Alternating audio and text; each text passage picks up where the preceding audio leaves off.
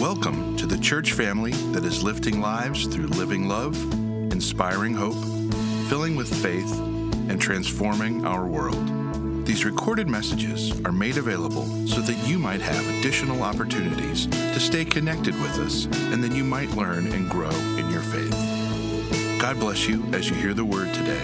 And now, the message. Good morning. Our scripture this morning is from the letter to Romans from Paul, chapter 16, verses 17 through 23. I urge you, brothers, to watch out for those who cause divisions and put obstacles in your way that are contrary to the leadership you have learned. Keep away from them, for such people are not serving our Lord Christ, but their own appetites. By smooth talk and flattery, they deceive the minds of naive people. Everyone has heard about your obedience, so I am full of joy over you. But I want you to be wise about what is good and innocent about what is evil. The God of peace will soon crush Satan under your feet. The grace of our Lord Jesus be with you. Timothy, my fellow worker, sends his greetings to you, as do Lucius, Jason, and Sosipater, my relatives. Tertius, who wrote down this letter, greets you in the Lord. Gaius, whose hospitality I and the whole church here enjoy, sends you his greetings. May the Lord add his blessing to the reading and the hearing of his word. As we said at the beginning of worship, we're starting a new series called Connect the Dots, about being connected as a church. You know, you probably remember these puzzles when you were a kid. You might have been reminded of them as you walked down the hallways and saw the dots with the numbers on them. You know, the pages look like, you know, where there should be a picture, you just get a bunch of numbers and you go from 1 to 2 to whatever, you know, it may be, and slowly a picture forms. Now, when you're a kid, the puzzles look like this. Like, you have a pretty good idea what you're going to draw before you get started, but they have adult extreme dot-to-dot puzzles, the dots that number up into the thousands that look something like this, and you have no idea what it's going to be until you just get started and go dot to dot to dot to dot. And that's part of the fun of these puzzles, is as you go from dot to dot, you slowly see a picture emerge. Now, I want you to imagine a dot, if you would, that appears in the puzzle that doesn't have a number connected to it at all. And imagine as dots are connected from one to another, lines will get drawn around this dot, but it will never be connected into the larger picture. How would if such a dot could have feelings, how do you think it would feel? Probably feel isolated, alone, disregarded, forgotten even. I think there's a lot of people in today's world that feel somewhat like a disconnected dot. They aren't connected to the larger picture. They don't know where they fit in. There's tons of studies out there that talk about how loneliness is increasing, in today's world. In fact, the Surgeon General recently labeled loneliness as a health epidemic with adverse health effects equivalent to smoking or other bad habits we have. That's what loneliness is doing in our world and in our lives. And so we're going to spend the next month talking about what it means to live a connected life, or more specifically, what it means for us to be a connected community. How do we stay connected to one another? How do we stay connected to God as we move through, life at the speed and pace of our world today? How are we called to be connected to one another? Now, normally I preach a message, and then sometimes I say, quarter of the time we'll have a conversation that follows the message. But today we're going to kind of flip it around, and I want to have a conversation before I dive into the scripture and everything for the message today. And we're going to have this conversation with young adults in our church. So I invite you guys, come on up to join me up here. Because I think young adults in particular are experiencing this disconnectedness of our world and our life, and they can talk with us about what this looks like for us as a church. Now, as they're coming up and getting seated, I just want to remind you, we have these pictures in our hallway that look like this. That's the way we often think of connecting the dots as you move through life, that you just move from one stage to the next. But as our friends at the Fuller Youth Institute have taught taught us this is not what life looks like, or the previous one is not what life looks like. This is what life now looks like for young adults. It's crazy and all over the place, and there's lots of different ways that people are trying to connect the dots today, and you guys, I think, can speak to this. So I'm going to grab the open seat here, and there's a microphone right there. Isaac, do you mind picking that up? And going around and, just introduce yourselves to everybody. Hey folks, my name is Isaac Kitchell. I've been a part of this church for as long as I can remember. I'm Kara Connolly, same. Hi, I'm Anna, and I've been here since the 8th grade. I'm Josh Hamilton. I've been a part of this church since about 5th grade, starting at the Rock program. Yeah. And all of you are recent graduates of college, and we're so glad you're here with us as young adults. So first question, and I don't know who's going to take it. You guys kind of worked out, but I'll just leave this here and you can grab it like, I don't know, hot potatoes. So the first question is this, is when I use the word connection, what does connection mean to you? Like an authentic connection? So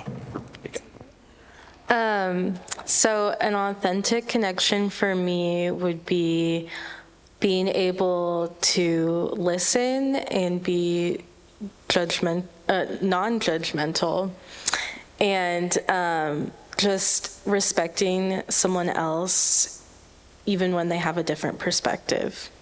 Okay, nice. So let me ask a follow-up question. Is simply liking a comment on Facebook, is that an authentic connection? I would probably say no, but so I think you can have like surface level connections and deeper connections, and those can both be authentic, but it does have to be in person. Second question I wanted to ask you guys is about, since you're recent college grads, and we have lots of college students out there who are going back to school in the next couple weeks, some even this week. I'm just curious, when you moved away from, Zionsville to go to school, did you experience a feeling of disconnection along the way at any point? I'm going to start off with something that my fiance told me a couple months ago, which was that since she moved away to college, she hasn't lived in one place for longer than a year. And I think that kind of contributes to a lot of it, where you wind up feeling a lot like a nomad, where the people that you meet and the people that you talk with aren't going to be there for, a year. Right. So to borrow from Kurt Vonnegut, you kind of wind up feeling unstuck a little bit, like you're kind of just floating through life, and anything that's around you is going to be gone in another couple minutes. So that's my experience, at least. Yeah, it's kind of the same thing. With I don't know what department you would have graduated from or where you went, honestly. We probably should connect a little bit more about that. But I know for myself, I was with Purdue's Department of Forestry and Natural Resources, and we have a tendency to either go one of two career paths, which is either you do field work as a technician or you go to higher education and you spend the rest of your life doing research. And most of my friends have opted for the field work path, which means I've got friends in Colorado, Alaska, Utah, Kansas, Oregon, wherever across the United States, and they really do follow that nomadic lifestyle that you were talking about, and that feeling of disconnection to some extent post-graduate. You really start to miss the people that you had these authentic connections with, and you start to, try to bring them back, but when they're far away, it can be difficult, but, you still keep in touch with them, and you try to keep those connections that you had, and it can be challenging at times, but, I think the connection formed lasts a lot longer than we think, and that connection can be maintained regardless of where we are. Right. So you actually kind of anticipated my next question, which is, I think when you go to college, there's this experience of disconnection of all the friendships and the network of relationships you had that you got your identity from is gone. But then I think it's even harder when you come back to a place that is familiar and home, and everyone expects you to be the same person, but you're not. You're different. So I guess I want to ask the question: how has it been coming back home? Do you feel disconnected, or how have you experienced disconnection even here? Coming back to Zionsville, I mean, this is kind of a interesting town to come back to, especially in recent years with how much development has happened. I mean, like, you drive down these streets where it was once a cornfield and now it's a whole neighborhood, and being gone for years on end, not to sound dramatic, but gone for years on end, and you come back to all these places that are now kind of unfamiliar, where it's like, I don't really know what's going on here anymore. But I think to some extent it always kind of stays the same, even if it changes, because you don't lose too much of what you established while you were here, right? Like, the high school is still here, middle school is still here, Mulberry is still here, even the CVS down in the village is still here. So, I mean, it's all these places that we once knew, and we would, travel to, ride bikes to CVS, get a bag of candy, go back to someone's house, spend the night, yada, yada, yada. But, like, even though stuff changes, and we change with it, I think that change kind of allows us to grow and become better, different people that can evolve with the change. Nice. Yeah.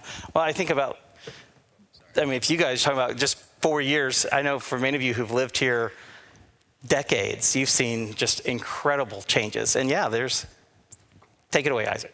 I was going to say that the experience of living on your own for that time, it also changes you. So you come back and, suddenly a town feels a lot smaller. Even though it's gotten bigger. even though it's gotten bigger, it feels smaller because you've seen how big the world is. And that kind of adds to, I think, in some cases, not in mine specifically, but it adds to this kind of feeling like, this is just another place now. It's just another place that you're stopping for a little while. I think that also what doesn't get talked about a lot is while we're all growing and we know that we've all grown, sometimes you go back to your old hometown relationships and you think that they haven't grown, or you kind of still think of who they were before they made their growth. So the transition period of trying to find out who the new relationships are and who we are as we've grown, that's really difficult, and I don't think we talk about that enough. But yeah. So how does your faith help you stay connected in some ways? Like, as you're going through this nomadic journey, unstuck, how does your faith play into that? I think for a lot of people, it's a point that kind of tethers them back into reality. A lot of people that I've met get involved with the church because it's something familiar that they can find anywhere they go in their journey. And, I could talk for a long time about this and how I think it's contributing to various factors, but I think that's it. I think people want something that makes them feel like they're at home, like it's something that they know. And for a lot of people, religion and church is one of those things. I know that I've been here a while and I've grown here, but even when I come in today, like, I can come in and a weight is just lifted off my shoulders. I know that I'm home and I can be myself. And so no matter what happens in Zionsville, or if I move or whatever, I can come here and feel comfortable. That's pretty much exactly what I was going to say as well. Where, this is a place of familiarity over the course of, 10 plus years, either working with Kathy in the Rock program or coming here and seeing new people. My grandparents recently came here from St. Luke, so it's a whole bunch of new, and it's also old and familiar. And this, beyond just the building, it's the family, the faith family that we've established here over countless years that really makes this feel more like a home. You said that word home, and to me, that's a good word. Home can be dynamic. It doesn't have to be like stuck at a certain place. We all need a home when we're nomadic, when we're kind of unstuck. And I think, I think about faith, like you were saying, Isaac, like sometimes we want faith to be like solid and familiar and comfortable. But like for me, I looked at my 20s, like college and then seminary afterward, like my faith, like in some ways felt like it got taken apart and then put back together. And that was scary and tough. But at the same time, like I do think if there were relationships, not just people, but relationships that were home for me, that like I could put those questions on the shelf and continue. Like I knew I was still figuring things out, but it was like I knew I was home, and that was a gift. And so my last question is, how can the church be home for you guys? Like what as you are in this stage of life, like what do you need from the church at this moment? I think kind of what we've been talking about, how we all kind of feel nomadic in a sense, where none of us are really fully settled at this point. Some of us are living in like starter homes or our parents' houses. But I think that the church, what it has been doing is giving us a sense of support and a place where we can go, where we don't have to be fully fleshed out individuals. We're just a work in progress, but you guys are willing to work with us with that. So that's what I need. Anything else you want to add? There's a microphone right here. So anything else you want to add? And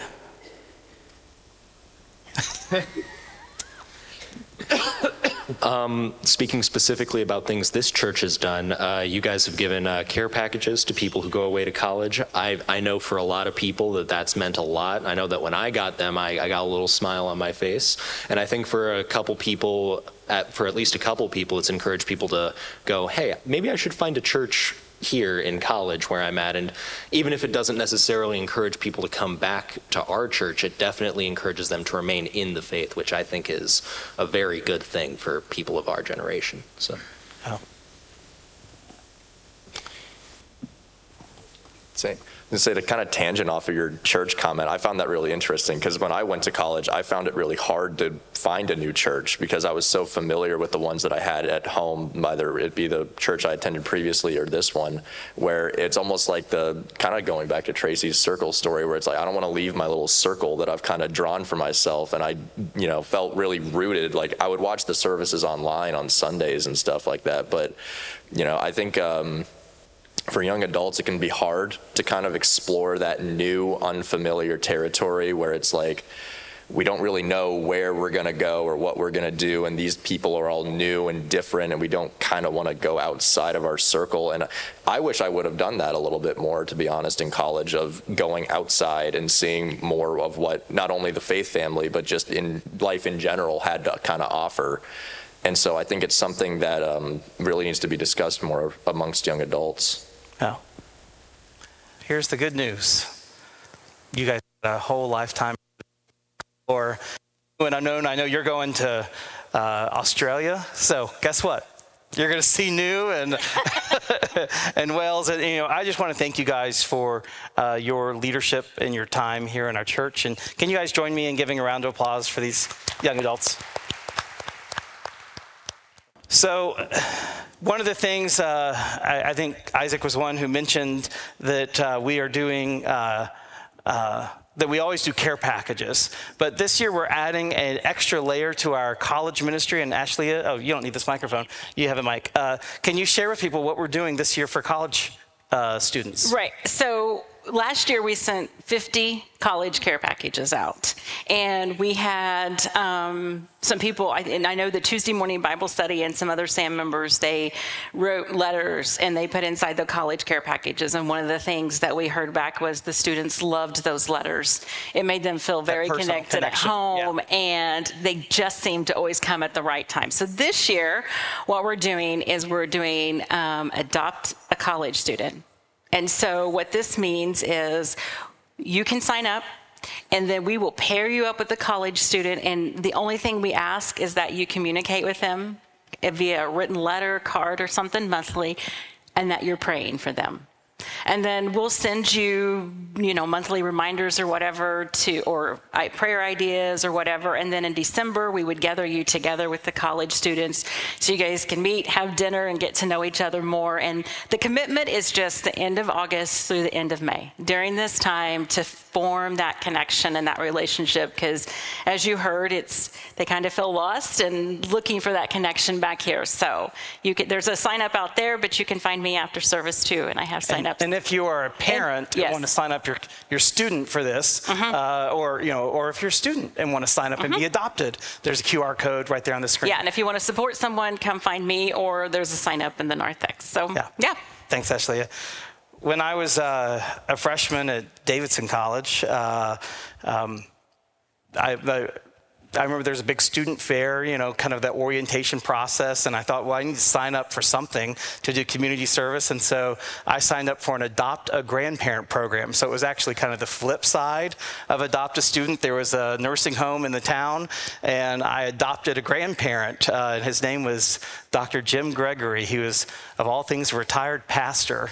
And I, of course, at that moment had no desire to become a pastor. I thought I was going to be a doctor or something, I was pre-med. And I look back on that relationship and what an amazing gift it was to be connected to someone that I didn't know prior to that moment. But as I was sorting through all those questions of faith, I remember conversations with Dr. Gregory where he wasn't trying to save my soul or witness to me. He was just testifying to his faith and his life experience with God. And that had just had a profound influence on me. So I really encourage you, even if it's random, even if you get paired with someone you don't know, you never know how God is going to use that relationship. So in the remainder of my time this morning, I just want to speak a little bit about connection and what connection looked like in the early church. And in order to do that, I have to kind of set the stage for what Roman society was like in which the early church was formed. And I want to acknowledge at the outset, I'm kind of indebted to a book called The Life We're Looking For by Andy Crouch, in which he kind of sets the stage of what Roman life looked like. So Roman culture was highly stratified. If you know what that means, stratified means there were different layers of society, and with kind of unbridgeable, like you didn't, the layer you were born into is the layer you would stay in. There was not a lot of social movement. And so some people, by sheer grace and luck, were born into a stage of life or a stage of society where there was lots of connections, where they had social capital and wealth, and they lived a connected life. But there are lots of other people born into the lower classes that experienced a disconnected life. Maybe they were connected to their home and their family, but they weren't connected to anyone else in society. They were, I guess what I'm saying is there was no climbing the ladder in Roman society because the ladder didn't even exist.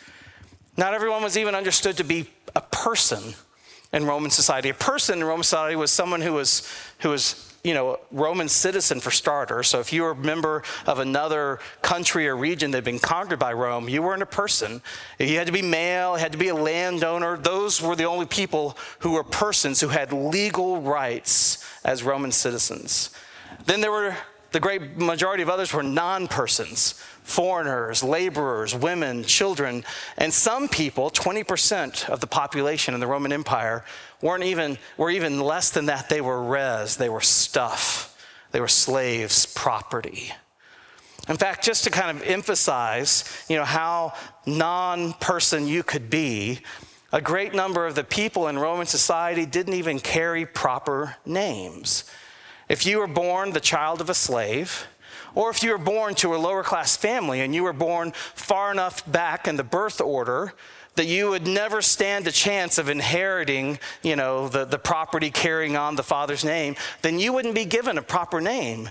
You would be named after the order in which you were born, or perhaps after the month in which you were born. So a common name in Rome was Tertius, which just literally meant 3.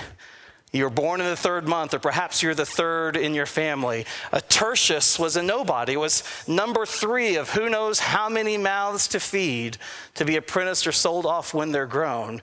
A tertius was a nobody. You didn't carry even a proper name. Except in today's Bible story, and the scripture that Linda read a few moments ago, there was a Tertius. Now, Tertius is not a hero of the Bible. None of us really know his story. I bet most of you didn't even notice it when Linda read the name, because again, a Tertius was a nobody. We don't know much about Tertius. We don't know if he was a slave or free. We do know one thing about him, is that he was educated enough to read and write because that was his job. He was a scribe. Tertius made his way through Roman society by taking down the thoughts of men who were more important and influential than he was. And in this particular example, he was Paul's scribe, and he wrote down Paul's letter to the Romans. Now we know that Paul used scribes for many of his letters. For example, his first letter to the Corinthians, at the very end, he says, I, Paul, write this greeting with my own hand. So you have to imagine all the rest of the letter was written in someone else's hand, a scribe. And then Paul takes a moment to write his own personal greeting at the end. That's how Romans was also written. Now Romans is different from all the other letters that Paul wrote, though, because all the other letters that Paul wrote, he was writing to churches that he had founded or leaders whom he had mentored. He was always responding to crises or controversies in those particular locations and giving them, kind of personal instructions. The letter to the Romans was different because he was writing to a church that he had never met before. It was Paul's dream, his hope one day to travel to Rome, to preach the gospel at the center of the Roman Empire.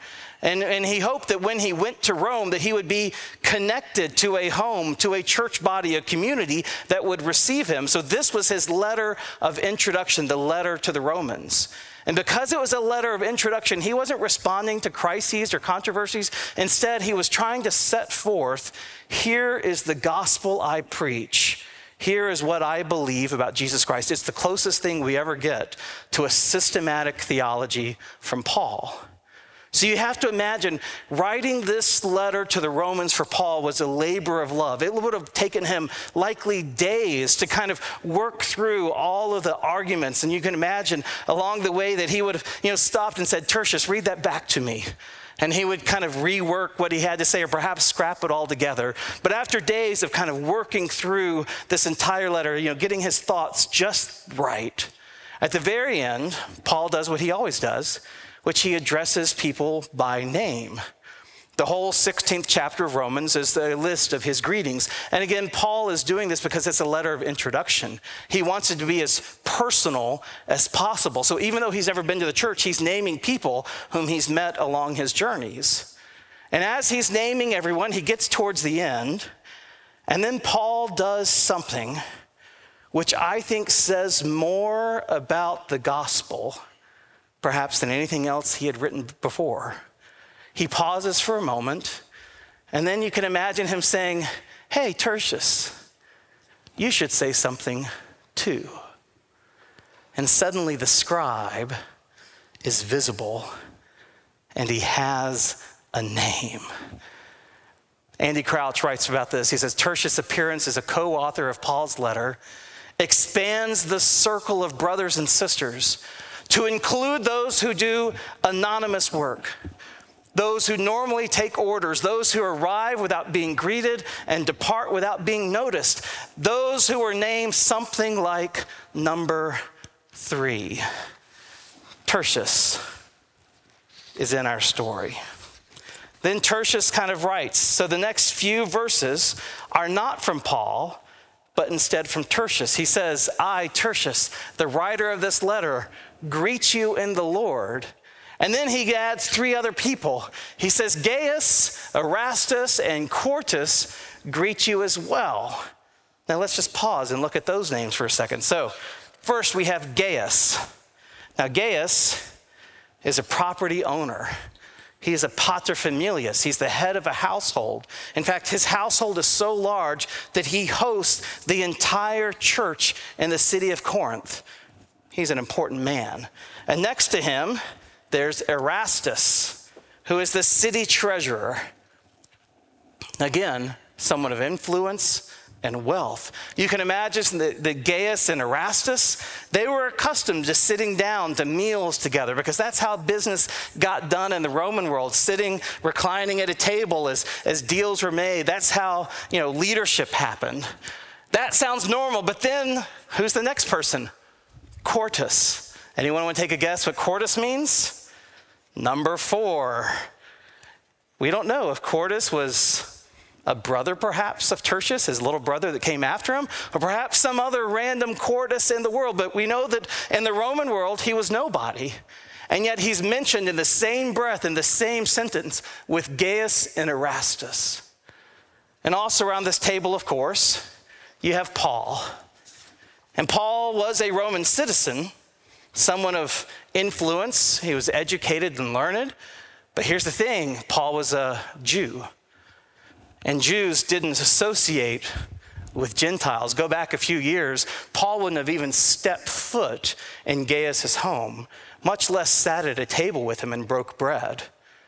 And then, of course, there's Phoebe. And Phoebe is mentioned at the very beginning of Paul's letter. He says he commends Phoebe to the Romans as a leader of the church and a benefactor of many, someone who has helped many. And Phoebe is important because she's the one who's actually going to carry this letter that Paul just wrote to the Roman church. And when she carries, so she has that honor of carrying Paul's letter. And when she presents it, he commends her as a leader. Receive her, welcome her as a leader among you who can do great things. You see what I'm saying? At this table, we don't know a whole lot about them, but you have two people, Gaius and Erastus, who were men of influence and wealth and power. They were persons. And then you have two non-persons, Quartus and Tertius, who are there as well, combined with a Jew and a woman. It is a strange gathering of people. And then you even look at all the other names that Paul wrote in that one chapter of Romans. He includes as many women as he does men almost, which is very strange in that day. The names he lists, some of them are Jewish, some of them are Greek, some of them are Roman. Some of them are young. You know, he reaches out to Rufus, whose mother he knows, so we can infer that Rufus was young. He reaches out to people who are old, people who are from high noble names as well as common dwellers. Everyone was included in this list of names. And the thing is, if you're anything like me, you skip over these names when you're reading Romans. You get to the end, you're like, okay, yeah. A bunch of people greet you in the Lord, greet you in the Lord, greet you in the Lord. That's enough. I got it, Paul. We get the picture. But if you really look at the names, you get a glimpse, a picture of the diversity of the early church. That's seated at one table, surrounded in one household, were these people that Roman society would never put together. Roman society wasn't built to connect people. It was meant to separate, to put the rich and the powerful at the top and to turn everyone else against each other. And yet here's this group of people from different stations and walks of life who are gathered around the table and call each other brothers and sisters, who say they're members of the same body, who belong to, believe in a kingdom that is greater than the empire of Rome. It's social revolution. Andy Crouch writes about it this way. He says, while the citizens of Rome's colonies celebrated the good news that came through Augustus Caesar, in those very cities, there were first a few people, then a few more, and then by no means just a few who believed they had good news that could turn the world upside down. Soon enough, the empire would recognize them and train its violence directly upon Paul and his friends. But for now, let us leave them in the fading light of an afternoon where Tertius is carefully folding up the final copy of a letter he wrote as Paul sits down silent for a moment as the members of Gaius' household begin to prepare the evening meal. Tonight they will lift up the bread and the cup. Perhaps Paul will teach. There will be psalms, hymns, spiritual songs. They will greet one another with a holy kiss, these members of God's household, who even now are arriving from every corner of Corinth, women and men, young and old, Jew and Gentile, of high birth and low. Many of them, as they make their way to Gaius' house through the streets, are scarcely noticed and certainly not notable. Some of them don't even have proper names. But as they arrive and join the feast, every one of them is welcomed in the Lord, as is fitting among saints, because every one of them is a person. Isn't that beautiful? That's our heritage. That's our story. That's the church. That's what we are called to be. A community where everyone is connected, where everyone belongs, where everyone is seen, where every single person, regardless of age, stage, circumstance of life, every single person is welcomed as a person, as a brother, and as a sister. In our world, same as in the Roman world, there are all too many forces that work to divide and separate us. And if we buy too much into those narratives, it gets harder and harder to even see each other as people, as persons. But the gospel of Jesus Christ reminds us that we are all brothers and sisters. We are all connected together. And so that's what we're going to be talking about for the next month. There's so much more I want to say, but I'm going to stop here. But let me say one more thing, I guess. This series began with Tracy and Zach, our youth pastor. I asked them, I said, hey, in August, everyone's going back to school. Let's do a series that's focused on family ministry. And in my head, I was thinking it'd be something fun, like, hey, we're going back to school, you know? And they said, what we want to do is we want to talk about the interconnected community, what it looks like when the church is connected. You know, not just, peer to peer, but when the connection runs all the ways across and it connects young and old and single and married and white and black and brown, when we're all left and right, when we're all connected together. Because that's the kind of community we want our children and our youth to know. That's the kind of community we want to be. And Zach shared with me a quote from Leslie Newbegin. It goes like this. It says, words cannot make the gospel understandable until a community makes the gospel meaningful. And so this is our hope, not just for this series, but for our church, that we might be the kind of community that makes the gospel meaningful, that makes the gospel understandable, that makes the good news of Jesus Christ real. Amen. Amen.